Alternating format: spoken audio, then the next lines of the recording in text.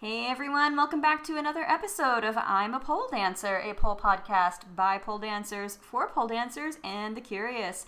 I am your host, Sari the Scary Fairy, and today I have Dr. Emily Rausch on the other end of the line with me. Hello! Hello! How are you? I'm doing wonderful. Thank you so much for having me on here. No, thank you. I'm so excited we finally have someone in the medical field to actually talk all things body, yaddy, yaddy. Like, yes. Yes. I'm excited to be here. I understand firsthand how much of a struggle it can be to find medical providers that understand what we put our bodies through. Oh my God, yes. But before we get into that, why don't you tell our listeners who you are? You can brag as much as you want. Like, the floor is yours. Who are you as a pole dancer or a medical professional? Whatever you want them to know. Okay, cool. So my name's Emily Rausch. I am a sports medicine chiropractor. I live in Boise, Idaho. I specialize in treating pole and aerial artists. That's like my little niche of the sports world. And I know it's kind of contentious to call pole a sport or an art, but the movement world, let's say that. I treat out of a pole studio, so I get to both dance there and work with the athletes, the artists that choose to do this for either a profession or for a hobby. So that's pretty fun. I've been pole dancing for a little over 4 years. Nice. And I like more of the tricksy style of pole. I've been trying to get into the more dancey side, but I don't really have a dance background. I just started doing aerial stuff as an older adult, I guess, and so I'm trying to pick up that fluid motion, and I'm not quite there yet. It's a struggle. So give me big strong tricks, and I'm here for it. Hell yeah. It's a struggle. I struggle with flow as well, and that's something that I've only recently started exploring, and I do have a little bit of a dance background, so Oh, it's okay. I love seeing how everybody has their different styles, everybody has their different things they're really good at, and I'm trying to let go of the comparison, because it doesn't do anybody any good. But definitely the people that can make it look like they have no bones when they move, I'm can I have that, please? God, right. Awesome. So, all right, let's get into it. Sports medicine, bodies, where do we even begin? Well, I guess I have a question from a listener where it might be a really good starting point. And They ask, how many rest days per week are recommended? So for most of the stuff, the answer is going to be, it depends. And that's super frustrating. And so I'm going to try to give pretty generic advice, but just know that it might vary for you as the listener. Your body's different than another person's body, so take everything that I say with a little bit of a grain of salt, not as black and white. I recommend for most of the dancers that I work with at least two rest days a week, and ideally spaced out. You can do back to back, but dancing for 5 days straight and then taking 2 days off and dancing for another 5 days straight is going to be a little bit harder on your body than if you were to go 1, 2, take a rest day, do 3, take a rest day.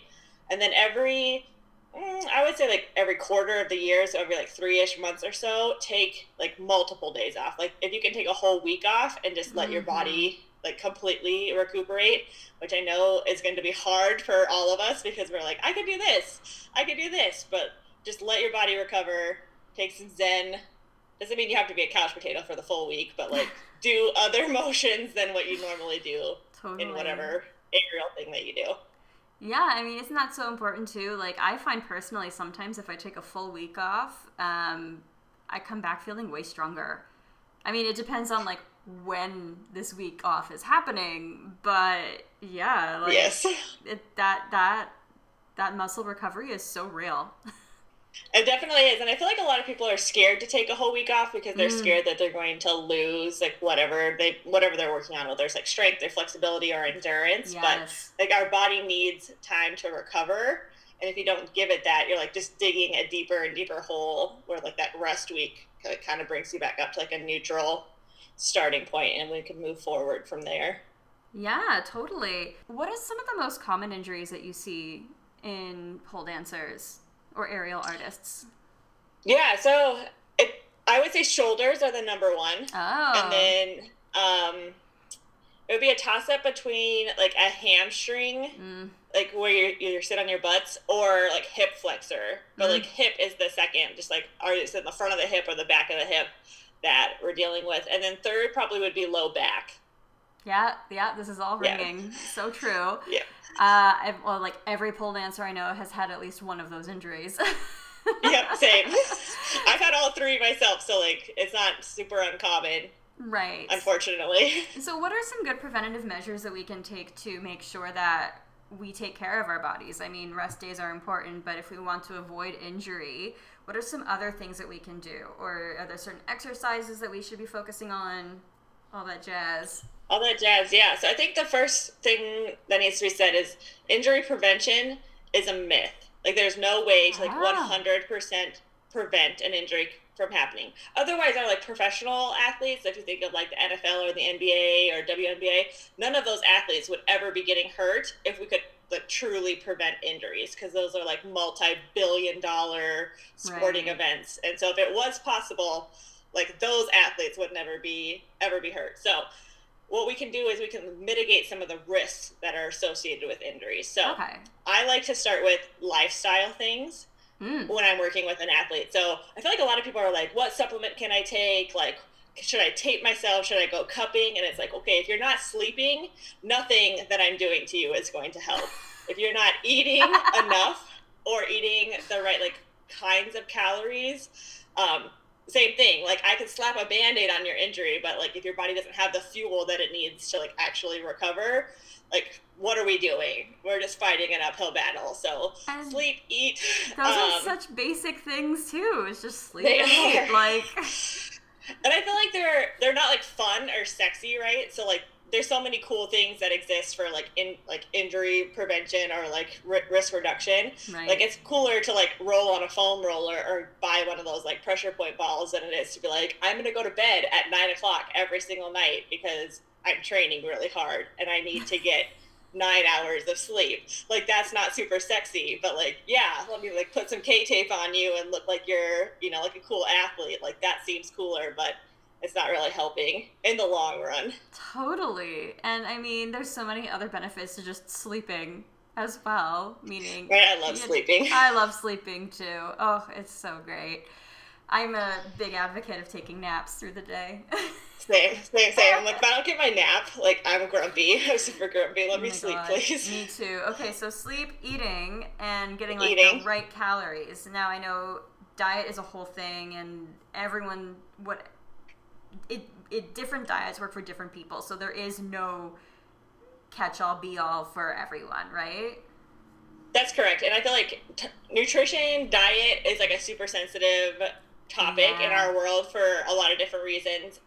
Whether you like have access to the food where you live or whether you can afford super healthy foods and then like cultural implications. And then we just live in a world that like tends to push diets on us. Like Mm-hmm. we don't really talk about just like eating for like longevity and it's like oh I'm on the keto diet, I'm on the paleo diet, which like fuck diet culture for real. Yeah. Like I have I have a lot of issues Yeah. with it, but most of the people that I interact with identify as female athletes and they're under fueling, they're like significantly under fueling for how active they Mm-hmm. are, so we have to like start there to be like okay, and there's some equations that like you can type in like your height and your weight and your age and it'll give you like a basal metabolic rate, so like the minimal amount of calories that you need to eat to just basically be alive, like you're in a coma, like not moving, and then Yeah. you add on more calories for how active you are. Because if you have like a super active day, like let's say you're like a construction worker and then you choose to go pole dance, you're going to need to eat more than someone that sits at a desk for 8 hours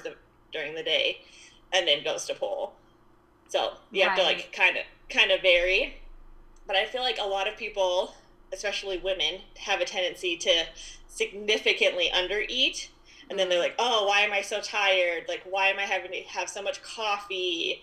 Or like, why am I jittery? Or why am I taking like 8 months to recover from an injury that should have taken like 3 days? Right. And if we're not putting fuel into our body, like it can't fix itself. It's just trying to stay alive. Yeah. So what sorts of fuel do we need for our bodies to work out? We need all of the food groups. All of them. All of them. With like, I'm gonna say an asterisk because there's like some medical conditions that like maybe you shouldn't be eating. Other, like, you know, if you're diabetic, maybe you shouldn't be eating a lot of like super sugary foods. Or if you have epilepsy, they have a tendency to put you on a keto diet to try to manage seizures. So like talk to someone for your own like specific health body that you have going on. But you need carbs, you need fat, you need protein, you need them all. Especially as active humans, athletes, like your muscle uses carbs for fuel. Your brain uses carbs for fuel. So like, please eat your carbs. Yes, have that bowl of pasta. Hell yes. Yes, please. So once we've slept properly and we've eaten properly, our body's feeling good. What are some other things from there? Because those are the foundational building blocks of injury mitigation. Yes. So there's a few more that I recommend. So like, make sure you're drinking water. Oh yeah. Right. I feel like we have like a tendency to drink a lot of like coffee, energy drinks, pop, those kind of things, but like you need water. And a lot of people really hate the flavor of water, which I don't really understand because it doesn't taste like anything. So if you're one of those people, get the little like liquid drops that you can like turn it into like Kool-Aid or whatever, and like don't make it be like Kool-Aid like you were when you were a kid, but like give it some flavor so you actually drink water.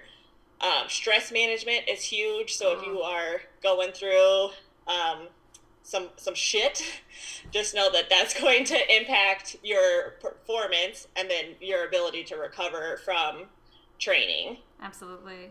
And then the final one is my like favorite horse to be on, is that we need to move our bodies in more than just the ways that we do at pole. That kind of leads into my another listener's question was, do you think that we need to cross-train or weightlifting for pole and aerial? So do we need that cross-training?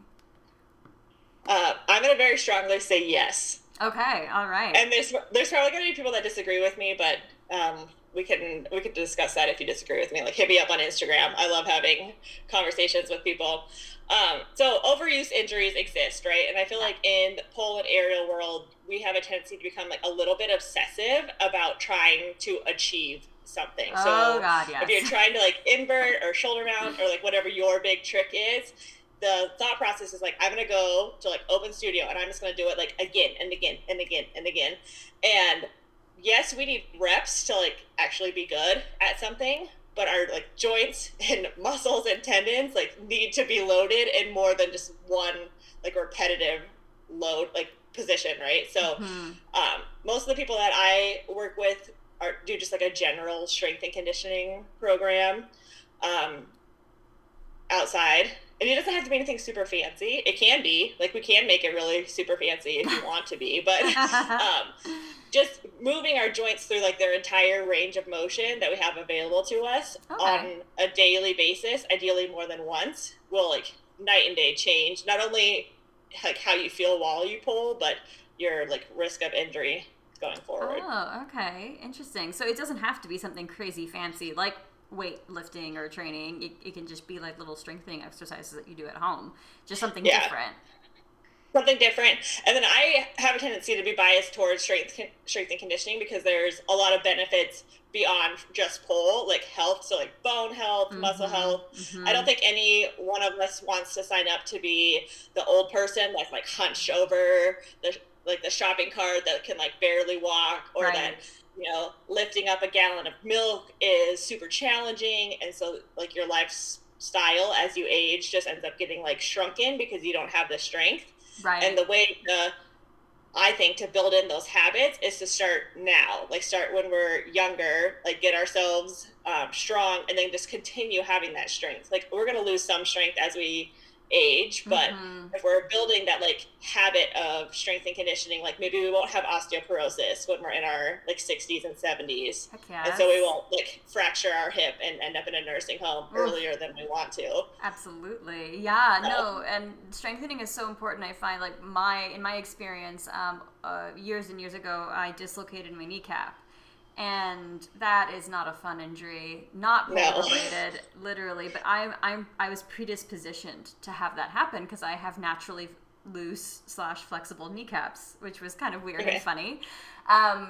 But because of that, they're like, okay, well, you need to strengthen the heck out of your quads, and that just like keeps a kneecap in place. That's just my experience. Might not work for everyone else, but like, yeah, totally, strengthening will help with a lot of things. Definitely. And then if you also think of like the dynamic load that we're putting through our bodies, so like a phoenix spin, right? So when you're running and you're like throwing your butt up in the air, how many like pounds of force are going through your shoulder like as you're going all the way up? Right. Like more than your body weight, right? So if you're not training your shoulder to handle that load on a regular basis, like it doesn't take very many for the tissues in your shoulder to like get unhappy.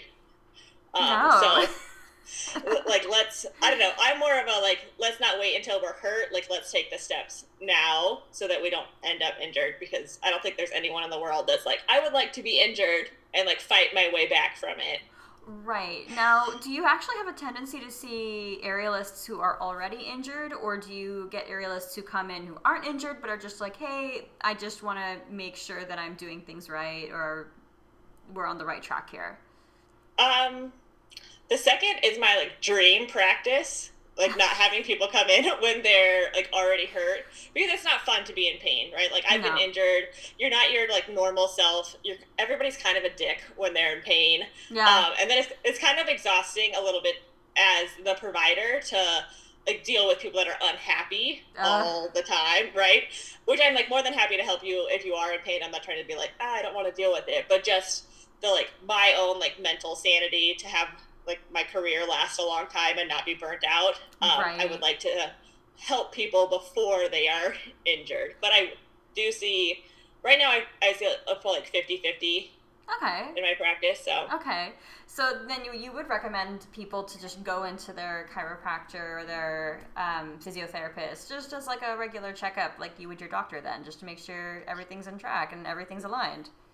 Yeah, just make sure like, everything's moving and grooving. We all have our things that we're moving or that we've experienced in the past, right? I don't think there's anyone that makes it to like their 20s without having some sort of injury, within like 20s to 30s, 30s to 40s. So if you can have someone assess your body and just be like, okay, we know what you're asking your body to do. We know where your current limitations are. Like here's a plan to work to like kind of bridge that gap between where you are currently and where you want to be. Right. I had another question from a listener. This is a very specific one, and she was wondering if you had any stretching tips for people born with knee hypertension without hurting their knees all the time. Knee, like their quads are tight? I don't know what knee hypertension is. I'm not sure knee hypertension. I don't know. Because hypertension is high blood pressure, is what that word actually. Oh, you're. Oh, I wonder if it's hyperextended instead. Oh, hyperextend. That makes more sense. That would make way more sense. Okay, so for knee hyperextension, let's go with that. Hyperextend. Okay, cool. That was like a funny little squirrel moment. I'm like, oh gosh, is there something in the medical world that I don't know? No, and I'm just reading this right off my phone, so I'm like, wait, what? I love autocorrect. Just makes words be like, that's not what I typed at all. Yeah. But okay, thank you. So if you have knees that hyperextend, I would recommend that we don't hyperextend them all the time and that we use our leg muscles to find where that neutral point is. Right. And then I'm going to say the opposite for your elbows. Your leg muscles are bigger than your arm muscles, right? So not hyperextending your elbows. So if you're thinking of a handstand and you like obviously you have to lock your elbows out to get into that position, if you hyperextend your elbows, trying to find that neutral is going to exhaust your arms so much more like quickly than if you're like, okay, I know I hyperextend my knees, but if I like slightly like don't lock it out all the way, like slightly bend it, I can have my quads and my hamstrings like hold my knee in that position. Okay. So when stretching, that's okay to have a little microbend in there just to make sure that you're not locking it. But yeah, I have those hyperextended elbows, so I gotta so lock many them. people do. That's like a super interesting thing because people that are more on the bendy spectrum tend to go towards more like bendy sports, but then they don't always know how to control their like available range of motion in there, right? It's like, oh, I can go into the oversplits, or I can like put myself in these weird positions, but they're really just like hanging out on their like joints and ligaments and like don't have the strength to actually be in those positions. Right. So you should be also working on your active flexibility at the same time as your passive flexibility. Yes. Like if you're super bendy, I mean, I know there's some pole dancers who are crazy bendy and they can just like bend their way into an Iron X or a deadlift, but that's not going to mean anything until one day, like, what if you've got to do something else? Like, you got to be able to support yourself, right? It's like that whole, you're loading your joints, but they got to be strong. They do. Yeah, which is one of the actual perks of strength training. So, like, kind of like to circle it all the way back, is that if you are adding resistance, and I'm a huge fan of weights, but it can be like bands. Not just the flimsy bands, though, because we're stronger. Like, I've ripped the, like, flimsy bands. Don't tell me that's applying enough load to your body. But if you strength train through your entire, like, range of motion, you actually increase your flexibility. Oh, okay. Okay. Yeah. Okay, and what's the science behind that? I'm curious. A research article just came out about it, and I feel like a lot of dancers don't like to strength train because they're like, oh, it's going to make me stiff or it's going to make me bulky. But if you strengthen your muscles in the like every range that your joint has, right? So we have a tendency as humans to be strong in like the middle range of our available range of motion. So like if you think of your shoulders, right, like you're at like your desk and then like maybe you're reaching up to like grab something out of a cupboard, like that range of motion we're usually pretty strong in. But if we get out of that little arc, then we have a tendency to be a little bit weaker. But if you strength train in the entire range of motion that you have available, then you're able to control your joints, and then you get stronger and more flexible. Oh yeah, and that's interesting too. I have some friends who are contortion training, and that was an interesting comment from them where they say, oh, you think that a lot of contortionists are just naturally bendy people from birth, but really a lot of it is strength. And having that active flexibility and being able to actively bend into those moves, it's really not natural. Like,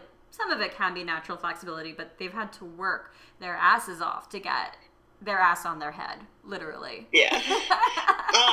I've never done contortion training, but that was a question that I had for people that like do contortion, because to me, like watching it, it looks like they just kind of like plop into that position, right? Like it's not like they're like flippity floppity everywhere, but it doesn't look like it takes that much strength if you don't know what you're doing. Right. You're just like, okay, cool, you must be like super hypermobile and you just like sat your ass on your head. Like, okay, cool. But same thing, they were like, no, do you know like how hard I am working, like trying to get into that position? So yeah, it's fun. It's funny. Like I'm working on getting a chest stand right now.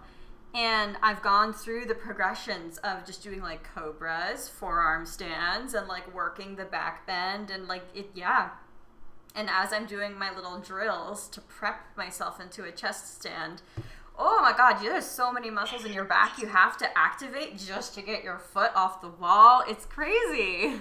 Yeah. And the amount of like nervous system control, right? Like to be able to like not panic when you're getting into that position is something I'm really impressed by. It. I don't know if I'll ever contortion train, but I love watching videos of people doing it. Oh my God, right? It's inspiring. Now there was another question that you said you had Alyssa or someone submit, which was desk jobs. You work at a desk for 8 hours and then you go and pull, and wrists. Wrists, yeah. Wrists could be finicky little boogers sometimes, for sure. Yes. So my recommendation for people that have, for like all their joints, but we'll stick with the wrist for this one, is to, once again, move your joints throughout their entire range of motion on a regular basis. So spend a few minutes every hour, every half an hour or so, just like doing wrist rolls and like going forwards and backwards, all the different directions that your wrists have available to them. Because if you're just being in one position all day and then you ask your body like fairly quickly, right? So you spend 8 hours in one position and then you drive to your pole studio and all of a sudden you're asking it to be in like its end range of extension, right, for like, you know, multiple reps of whatever we're working on. It's going to be like, what the frickety frack are we doing? Like, no, thank you. I'm not prepared for this. So two different things. One, move your body throughout the day. Yeah. Do a strengthening program. And you can even just have like, you know, like a TheraBand at your desk and like do little TheraBand exercises, and then do a warm-up, like actually do a warm-up before you train. I was curious about that with warm-ups before training, because I know everyone's body is different when it comes to warming up. I used to be a very cardio-intensive person while warming up before exercising, and then I had another friend who did some very gentle stretches with some light cardio, and I was like, oh, I really like this instead because I'm not exhausted before I train. So is there a right way or to warm up, or I should say, is there a wrong way to warm up? That might be an easier question. I feel like a little bit of both. So I have been to quite a few different studios, and it's really intriguing to see how different people like run their classes to warm up. Your warm up should make you warm. So you should like actually be like warming up. So if your warm up just consists of you like sitting on the floor doing static stretches, like that's not a warm up. Yeah. And unless like that's literally all you're going to do for the day is just static stretch, like it's just like your static stretch day, your flexibility training day, that's fine. But if you're just hanging out in positions and then you're going to ask your muscles and your joints once again to do like big dynamic moves, like your body doesn't like that, like one extreme to the other. So your warm up should prep you for whatever you're going to be doing for training that day. Right. So what about those high intensity cardio warm ups? I mean, I say this a lot. I went to musical theater school, and one of the things that our instructor had us do were these insane, and I'm not even joking, insane cardio warm ups, and to the point it was like 4 songs in a row. Oh gosh. And like one of them, you were running around in a circle, jump, run backwards, run, and just like all these different things, and you would be sweating, like sweating buckets by the end of the first song. And I'm like, that you shouldn't be sweating buckets by the end of your warm up, right? If you were going to be doing something that's like pretty high intensity, so if you were playing soccer, I would say yes. Okay. Like we need you to be sweating by the time that you go to take the field. For pole dancing, honestly, like I really like jumping jacks. You could do like kind of like a slower like start slower and then like gradually build up to like faster movements. But we just need something to like get your heart rate increase, the blood flowing to your muscles a little bit more, tell your nervous system that you're ready to like do some things, and then go into like dynamic movements that make sense for whatever you're training. Okay, cool. So like a little light warm up, maybe some freestyle might be a good warm up too, hey? Yep. Nice. Yeah, I like freestyle warm ups, and then follow up with like more specific. So like like head rolls, shoulder rolls, like getting into those more like extreme range of motions that we're going to put ourselves in. Right. Yeah. So it's, once again, we're not going from like, oh, I like, you know, just kind of like moved and grooved for like a 3-minute song, and now all of a sudden I'm gonna like climb up the pole and drop into my splits. Like we need to like build up to that point. That's how you rip a hammy. BT dubs. Yeah. Okay. How else can you rip a hammy? Or I mean, I've pulled a hammy. That was not fun. No, hamstrings are rough to rehab. Like you need them for so many things. Yeah, let's talk about hamstrings, because this is a very, very common injury. I feel like half of the injuries I know of are hamstrings. Like, I've pulled a hamstring. I know someone else who's ripped one. I know, like, yeah, and they take a long time to heal, right? They definitely can, because there's not a lot of, like, leg movements that don't involve it, right? So like walking involves it, like going up your stairs, sitting on your butt. Oh my god, even sitting on your butt involves your hamstring. Yeah, like you sit on your hamstring. So yeah, it's like just constantly like getting irritated. So if we could not have them be injured, like that would, which like no part of your body does anybody want to have injured, but a hamstring and a groin, those are the two that I'm like, I would, if I could never experience either one of those, I will be very happy. Oh, for those probably baby polars who don't have these injuries yet, like, what does a ripped hamstring feel like, or a pulled hamstring? I can describe a pulled one, but yeah, I've say my pulled mine. I've never like straight ripped it. I can't imagine what like a ripped muscle would feel like. Oh my god! Like full, because you can like actually like take it off of your bones that you sit on. Like it can like completely disconnect. Ouch. I don't think it would really happen. It could happen in pole dancers, but sprinters, it's pretty common to have it like completely. Then have to like sew it back on. Oh my gosh! That sounds terrifying. Right? Well, if like, no, thank you. Actually ripped your hamstring, please send us a DM and we can post your story during the run of this episode. Like, I want to know all the injury stories. So hamstring stuff. I feel like, what would I recommend for this? So making sure that your active and passive flexibility are as close to each other as they can. So active flexibility test for this is if you lay on your back and bring one leg like completely straight up towards your face. Yeah. How far can you like actively reach it up? And then passive would be to like wrap a yoga strap or a belt or something around your ankle and pull that leg towards your face. And if there's a huge difference, and for most people there is, that is where your risk of injury is increased. Like we want those to be as close to each other as they actually can be. And with that, I'm going to say a lot of times people are like, oh, my hamstrings are tight, so I'm going to stretch them. I'm going to stretch them. I shouldn't say most of the time. A lot of the times, they're not tight. Like, they might feel tight, but they're tight because they're not as strong as they should be. So your body is holding tension there, but they really need to be strengthened and not stretched. So if you're one of those people that you're like, I'm trying to get my splits, and I've been, like, stretching, and I'm not getting anywhere, maybe try strengthening, and then you might get there. What can we do to strengthen those hammies? Oh gosh, there's a lot of different things with it. I like deadlifts, Romanian deadlifts. You can do some like hamstring sliders, Nordic curls. These are all like very specific exercises that we can. I guess I do some YouTube video links to them. Yeah. That are basically anything that you're like lengthening and shortening the back of your legs. Oh, okay. Will help strengthen it. Yeah. Okay, cool.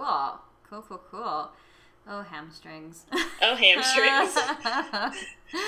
I know backs, shoulders. You're saying shoulders, and I noticed too recently you've been posting a lot about how to properly engage your shoulders when it comes to pole dancing. So let's talk about that. How do we properly engage our shoulders when we pole dance? So the cue shoulders down and back needs to die a fiery death. Oh, okay. Do tell. Please and thank you. Okay. So this might be easier if you Google a video of it, but there's something called your scapulothoracic rhythm. So as you raise your arm up, your shoulder blade has to come with your like humerus, like the top of your arm, right? So it goes like pretty up.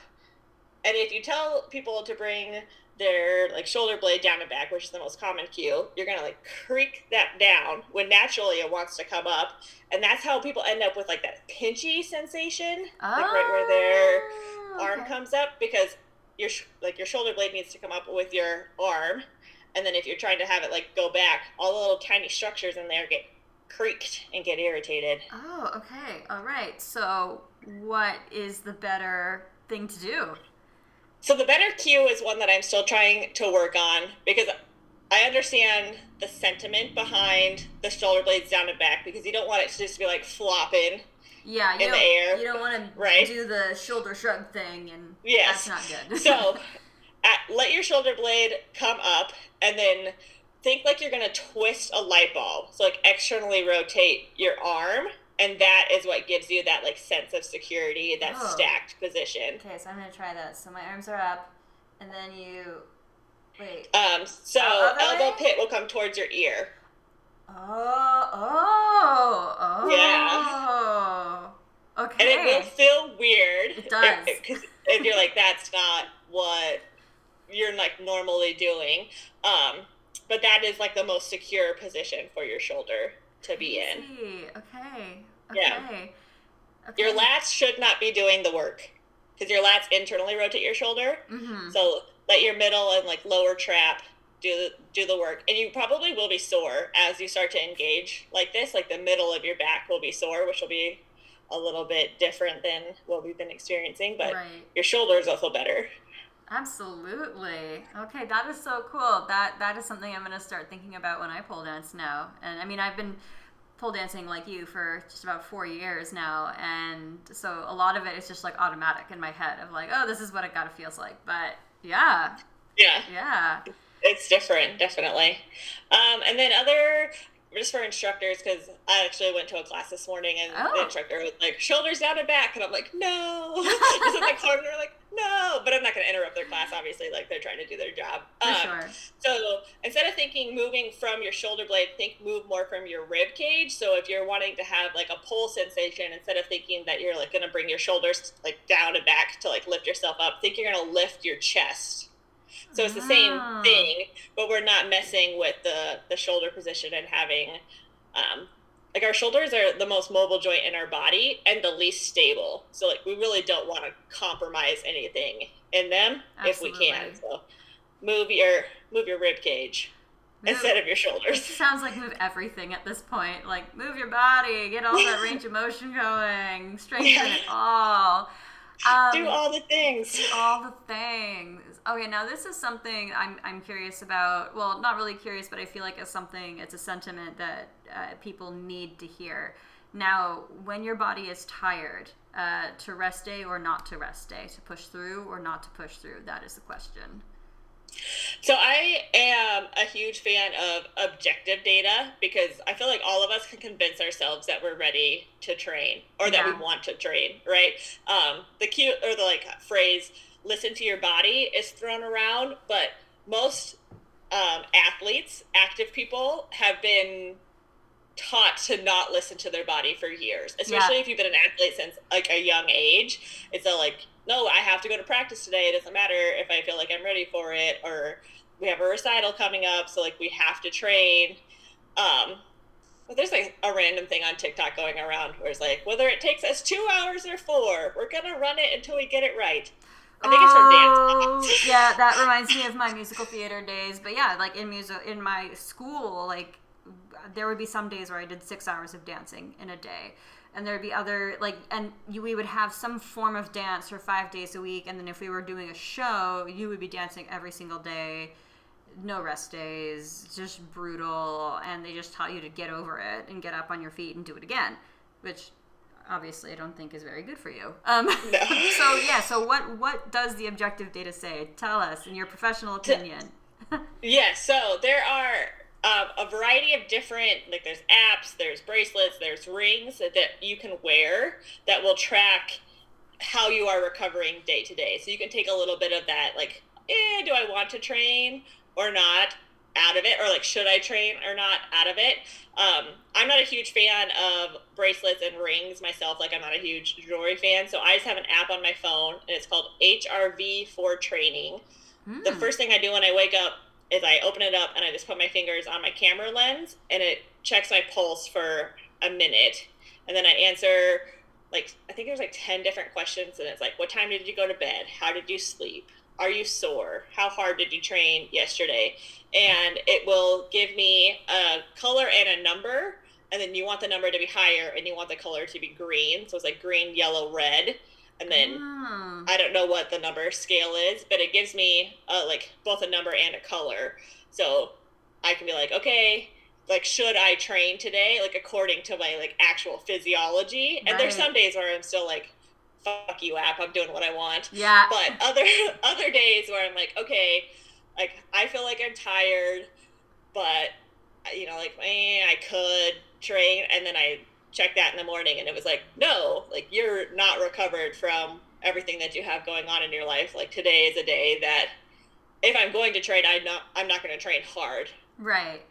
Which is, been actually like life changing, because I'm definitely one of those people that I'm like, you can go harder, right? Like, you can always push yourself harder. Yeah, no, coming from that program where I was, dancing my ass off all the time, and them telling you need to dance through injuries, like that was, for me personally, just engraved into my brain of like, it doesn't matter how you feel, you gotta go. And it wasn't until I started going to the pole studio that I realized, like, oh no, I actually don't need to go. And like, I had some friends, if I like pulled something just a little bit, and it wasn't like severe or anything, they'd be like, take 3-4 days off, let that just recover. And I'm like, who are you? And what is going on? But that's the other thing too, is if something is hurting. Now, first of all, obviously go get it checked out if you're really concerned about it.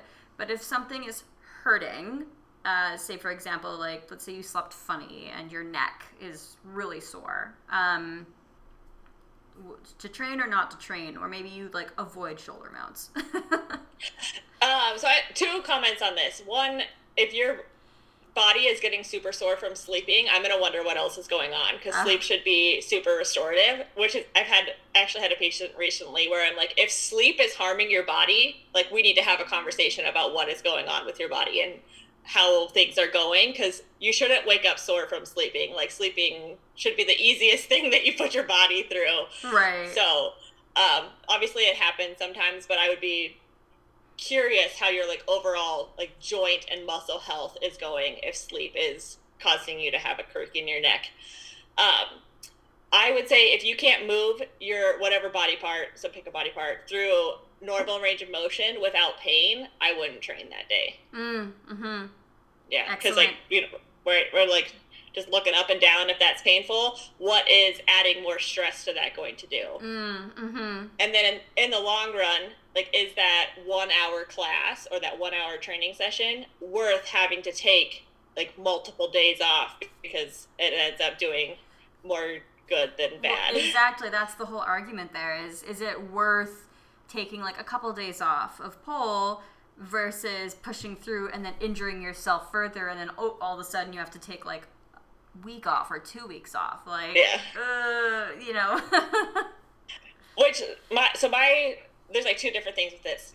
Movement can help a lot of things. Like, movement is medicine and can help a bunch of stuff, but a lot of the things that we do in pole is like pretty strenuous, right? Yeah. Like, things. So if you're one of those people that can show up to a studio knowing that you have like something that's not feeling the greatest and go through like really gentle movements, and you're not the type of person that's going to show up and be like, actually, like, let's just see how it feels. I'm not one of those people. Once I get to the studio, I have like no self-control. Like, I'm like, it's going to be an easy training day, aerial shoulder mounts. I'm like, how did I get here? No, thank you. Yeah. So if you're one of those people like me, then don't put yourself in a position where you can like push yourself too hard. So like, maybe stay home and like do a yoga class or do some sort of like less strenuous motion. You don't have to just become a couch potato. Right. By any means. Yeah. Right. Awesome. I feel like we've touched on a lot of the points there. Was there anything else that you wanted to say, or like any last piece of advice for aerialists out there? Yeah, I think the only other topic that I had on my mind was us chit-chatting about how it can be quite challenging to find doctors that can help us. Oh, yes, because there are so many doctors out there who are just like, well, just don't do that. Yes. And you're like, which is the worst medical advice in the world. BT-dubs. I mean, yeah, no, when you go to a doctor and you're like, I'm a pole dancer, and they're like, okay, well then just don't do that if it's hurting you. But you're like, but no, I like it. But yes. So most sports, I'm going to call pole dancing a sport for a moment.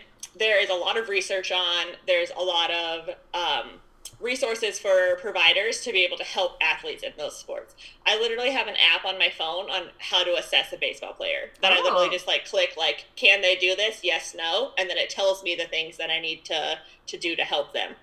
That doesn't exist for pole dancers or aerial artists in any way, shape, or form. It's on my to-do list to develop, but we'll get there someday. Yes. So if you're having something that doesn't feel good in your body, my first recommendation would be to go to someone that specializes in working with athletes. Most likely they're not going to tell you just don't do that, because they're used to working with people that like this is their part of their identity and they get it. Versus if you go to someone that like doesn't specialize in working with athletes, a lot of times they're like, why would you do that? Like, I don't understand why you would put your body through that. So like, just don't. Right. So you're less likely to get that from someone that specializes in athletes. And then go in with the understanding that most likely they're not going to really get what you're doing. So come prepared with videos. Which it like hurts my heart to have to say this, but if you could take a video with yourself with more clothes on, if it's possible to do the move, then you can like kind of circumvent that like weird vibe of having your doctor look at you in minimal clothing. If it's something that you're worried about, there are some judgy people that are doctors out there, so which breaks my heart. But unless you're comfortable like showing them pictures of you in your pole wear, then like go for it. But if they can have a video, they can watch you do the move and then figure out where you're like putting your body, what muscles, what joints are being stressed, and are going to be more likely to be able to give you like exercises and treatments that will help that area. Versus if you just walked into a doctor and you're like, yeah, it hurts when I do a fongie, they're gonna be like, what's a fongie? And don't do that. And like, I don't even know how I would describe a fongie in words. I'd have to be like, here's a video. But watching a video of a random person on the internet do it versus watching you do it, those are going to be two different things.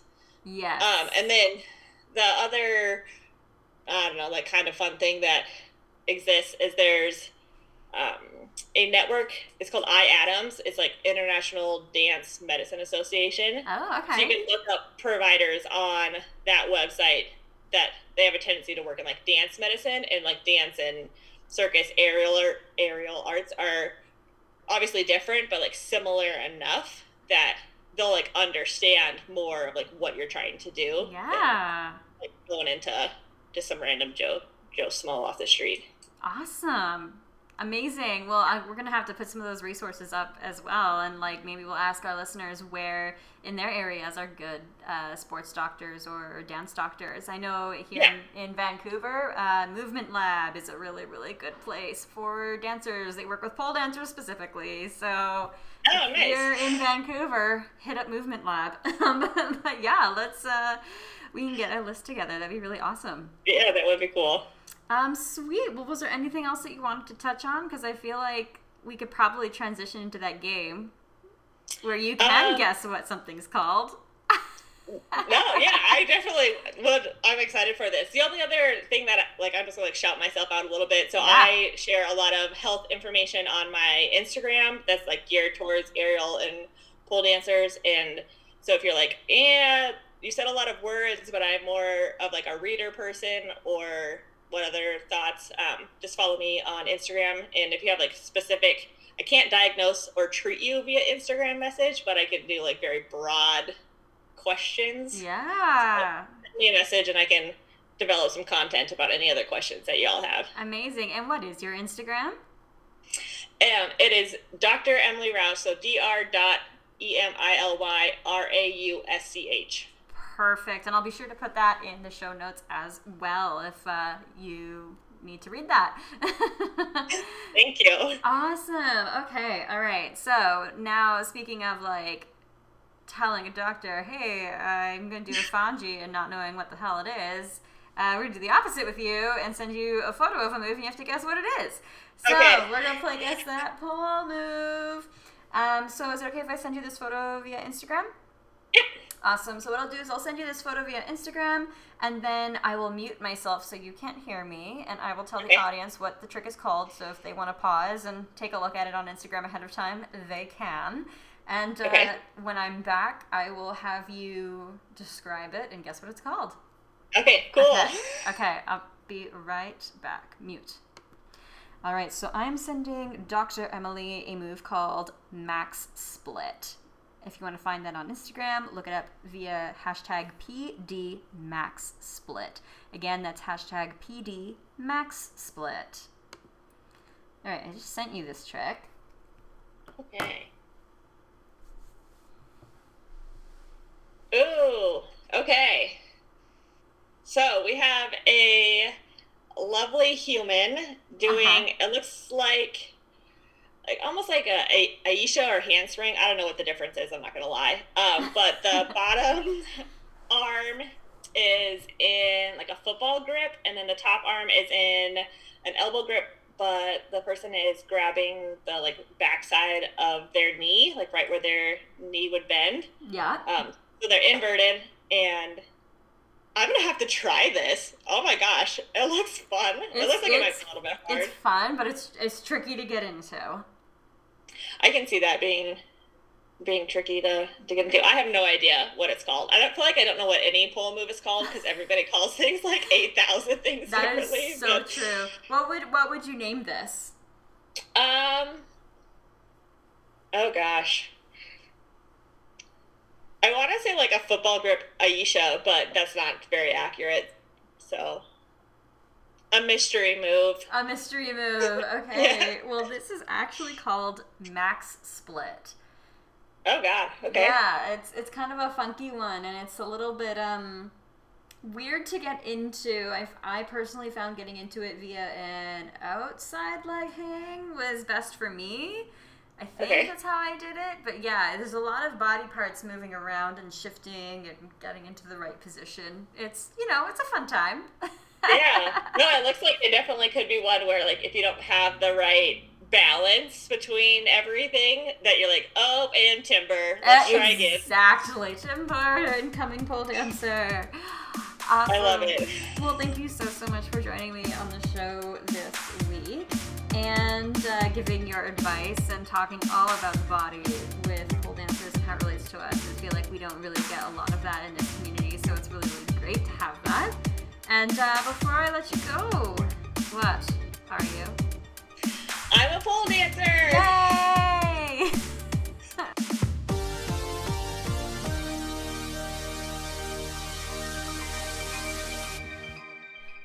Hey friendships! I've got something really exciting to share with you. Are you looking for a new pole outfit? What about a new pair of pleasers? Well, I'm really happy to say that listeners of this podcast get a special 15% discount code when shopping with Xana Polewear. You can find them on Instagram at Xana Polewear, all one word, Xana spelled like Xana. When you're at the checkout, check out with the discount code PDPodcast, just like when I do when we play our little game at the end of every episode. Again, that's PDPodcast with Xana Polewear. Happy shopping!